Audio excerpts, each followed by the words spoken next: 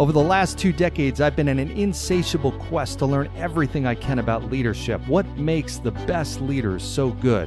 After running companies small and large over the last 20 years, today I speak on stages all across the world to audiences who are interested in that same question.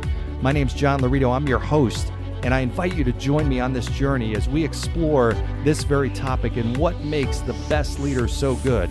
Welcome to Tomorrow's Leader.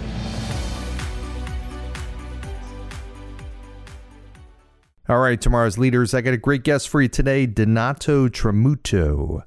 I love that name, Donato Tramuto, who is a tenured executive, a philanthropist, an author. I love the conversation I had with him. He talked a lot about compassionate leadership. He wrote a book about the topic. And one of the quotes he had, he said, everybody talks about culture eats strategy for lunch. He said, trust eats culture and strategy for lunch.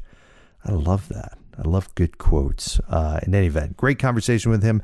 I really think you're going to like this podcast. Here we go. All right, welcome to Tomorrow's Leader, where we dive deep on all things leader-related, related to leading yourself and leading others. I'm John Laurito, your host. I've got a fantastic guest today, Donato Tramuto, who is a longtime tenured executive, a philanthropist, the author of the most recently released book just yesterday called The Double Bottom Line: How Compassionate Leaders Captivate Hearts and Deliver Results.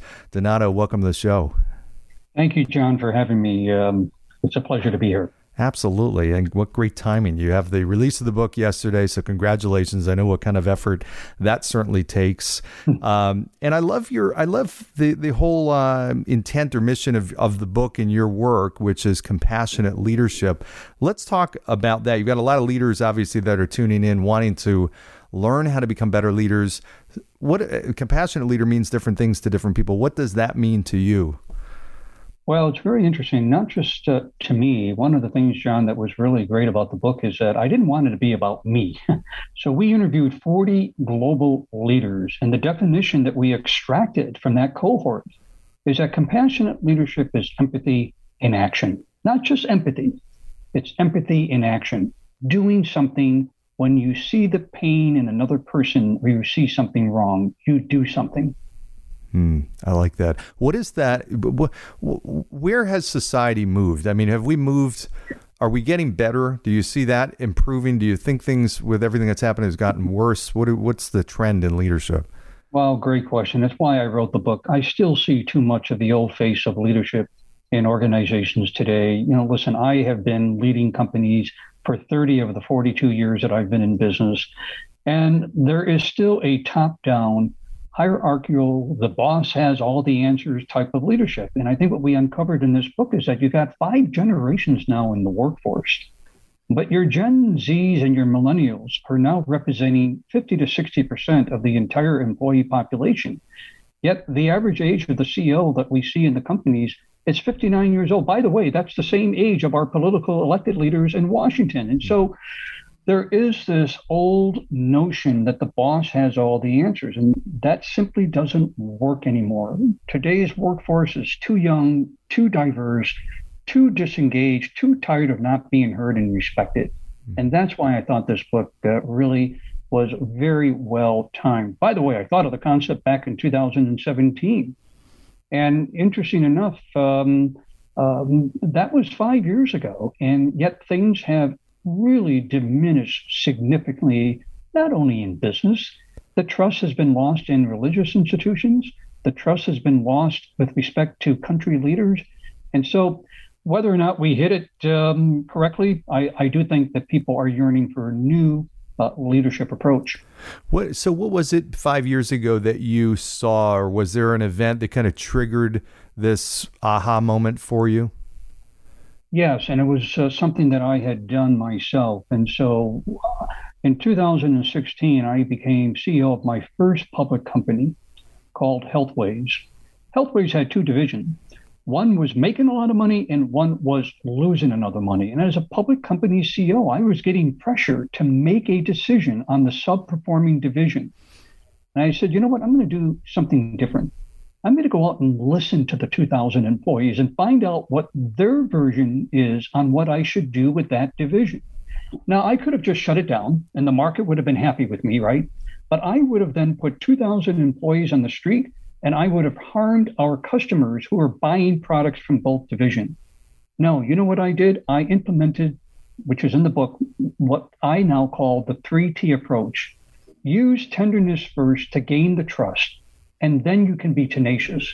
And I practiced that in that situation. I went around, I listened, met with the 2,000 employees, got their comments, and I realized that I then gained their trust because I was implementing in my decision their information. And guess what? I didn't sell the company. I did something that had never been done before.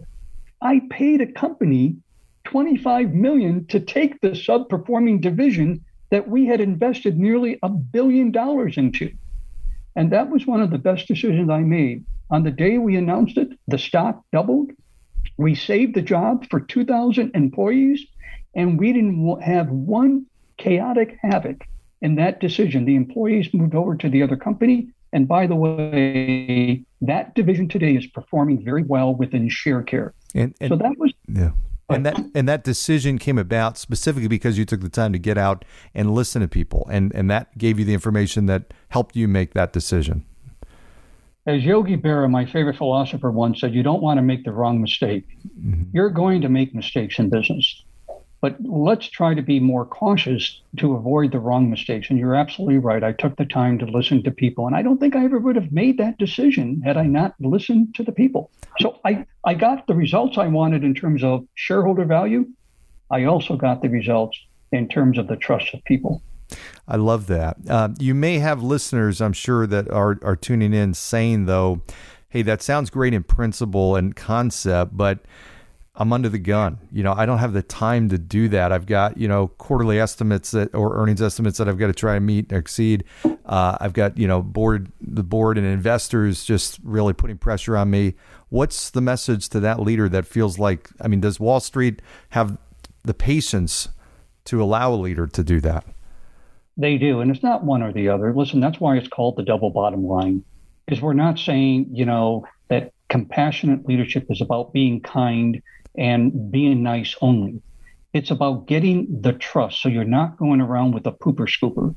So many examples we give in the book of 40 leaders that we interviewed, where when they didn't take the time to put people first and listen to what the actual events in the organization were unfolding, that they made a lot of mistakes. And then the long-term damage is far to repair. And so it's not having one or the other. Mm-hmm. I gave you the example that we doubled. Yeah, the market would have wanted me to make the decision within 60 days. However, I could guarantee you that I would not have had the same result. So it's really up to the leader to gain the trust of their board. And the board knew where my heart was, that I wasn't overlooking the need to deliver the results. What I was doing was trying to avoid a chaos. Mm-hmm. And that's where you have to communicate. One of the attributes that we found in compassionate leadership is consistent communication. Mm-hmm. For example, when I got on my earnings call, I set the deadline with the market that in 6 months I would deliver the strategy. And so you have to communicate in a way where you can practice compassionate leadership and at the same time be able to manage the outward markets in terms of time and delivery of the outcome. I think that's a great message. And what I hear you saying is it's the compassionate, empathetic leader shouldn't be confused with the appeal-based leader that needs to be liked and make everybody happy. That a compassionate, empathetic leader is truly one that is understanding and listening and taking the time to hear people, but not afraid to make the tough decisions, not afraid to deliver the tough message, if I'm understanding you right. Absolutely. That's why that third T is there, tenacity. But too many leaders start with tenacity first. And so they don't listen. They're not understanding what the people are saying. And by the way, this was 5 years ago.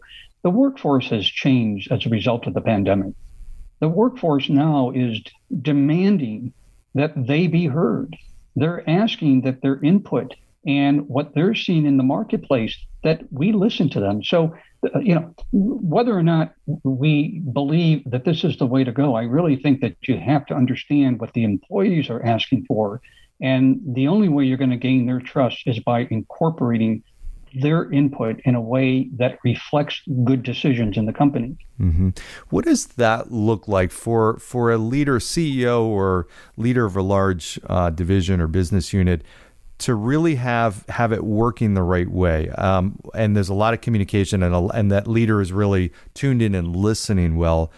What does that actually look like? I mean, are they asking for that? Are they doing the listening tour periodically? Do they have an advisory board? I mean, what's the rhythm on that, so to speak? Great question. So I'm going to, probably shock the listeners on a few points. Number one, culture. For years, we have been taught that culture eats strategy for lunch.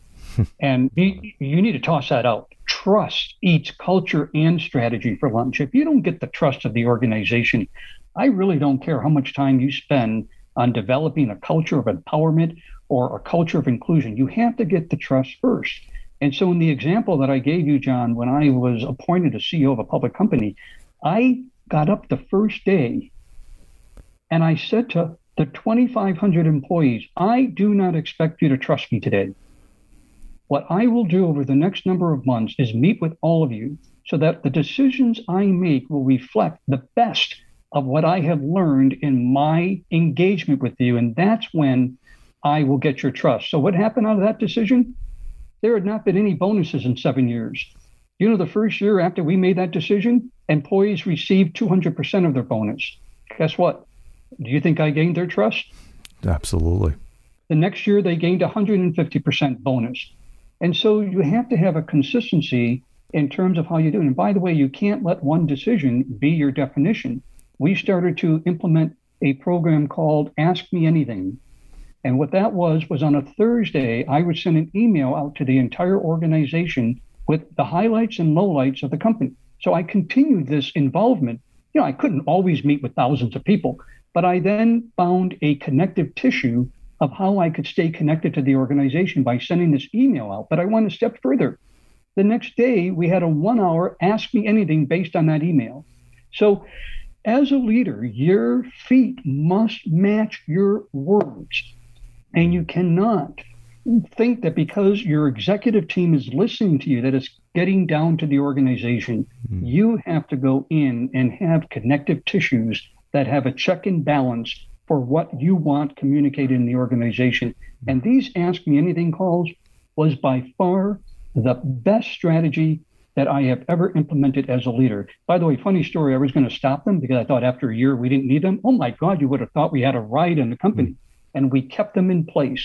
So you have to really discipline yourself to say it's not a one and done. Yeah. And you can't practice ego management. You can't fly in, do a one decision making around being compassionate, and then going off and next time doing something different. There's got to be consistency. Yeah, I love what you're talking about, and there's a couple things that come to mind because I've seen different organizations where there's two mistakes I see relating to what you're talking about. One is that they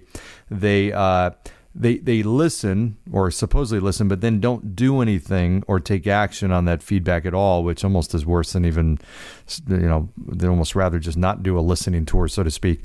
But the second thing is there's a lot of leaders that say, you know what, I do put myself or we do build that culture around, hey, give us feedback. We want to hear what you say or ask us anything.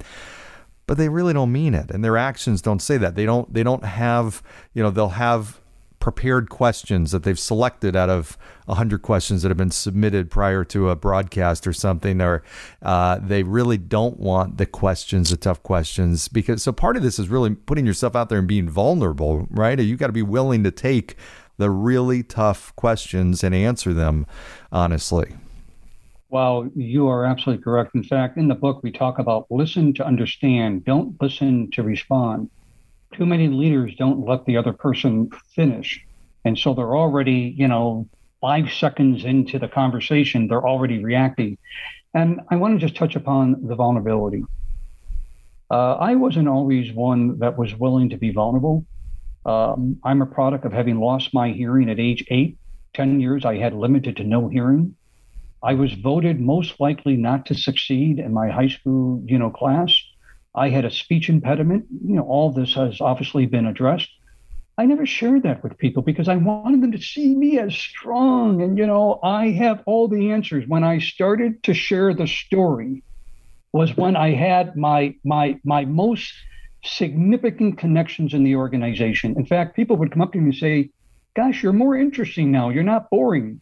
And so you have to be willing to admit when you've made a mistake. You have to be willing to say, I have had pain in my life. And I think that that's changing. I think the pandemic has really, for the first time, put all of us on the same level playing field. But you're right, be vulnerable. I love that. Wow. And that speaks volumes to me. I know personally, I've always been attracted to that leader that has been authentic and not trying to be something that they're not. I think there's so much to that. Your book, The Double Bottom Line, How Compassionate Leaders Captivate Hearts and Deliver Results. It's out yesterday. What are readers going to get from this book? I think what readers will, and by the way, I want to just say it's not just for business people. It's not just for politicians. I think everyone will identify that leading with compassion is not just good for the organization, not just good for your family. You feel better.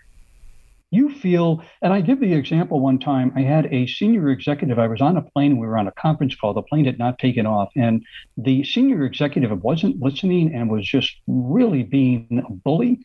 And I finally had to shut the person down. And then the doors of the plane closed and I couldn't finish the conversation.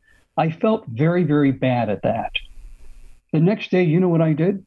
I called that executive and apologized. And we both teared up on the phone. I felt better when I went home the night that I didn't have the opportunity to apologize. I couldn't sleep all night. You feel better when you have that connection with the employee. And I think that leaders will get that out of the book, that it's good for your well-being, it's good for the organization, it will deliver results and profit, and you will feel better in terms of your own mental health. I love it. Absolutely great. And we will have links in the show notes to anybody who wants to get the book. It's available on Amazon and bookstores. Is that correct? That's correct.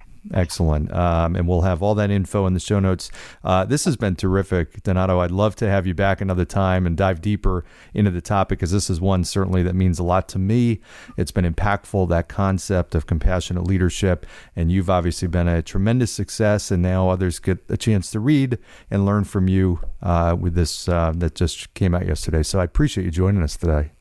Well, thank you very much, John. And my last point, this is not a book. It really is a movement, that we all can be kinder and more compassionate to one another. Excellent. Well, we've been here with Donato Tramuto, who is a long-term tenured executive philanthropist, author of the recently released book, The Double Bottom Line, How Compassionate Leaders Captivate Hearts and Deliver Results. Appreciate you all joining us today. As always, like, share, subscribe. I'm always interested in your ideas for future guests and content. And of course, go down below, give a 5-star review, and we'll see you next time. Thanks for joining. Thanks for joining us on today's episode of Tomorrow's Leader. For suggestions or inquiries about having me at your next event or personal coaching, reach me at john@lauritogroup.com.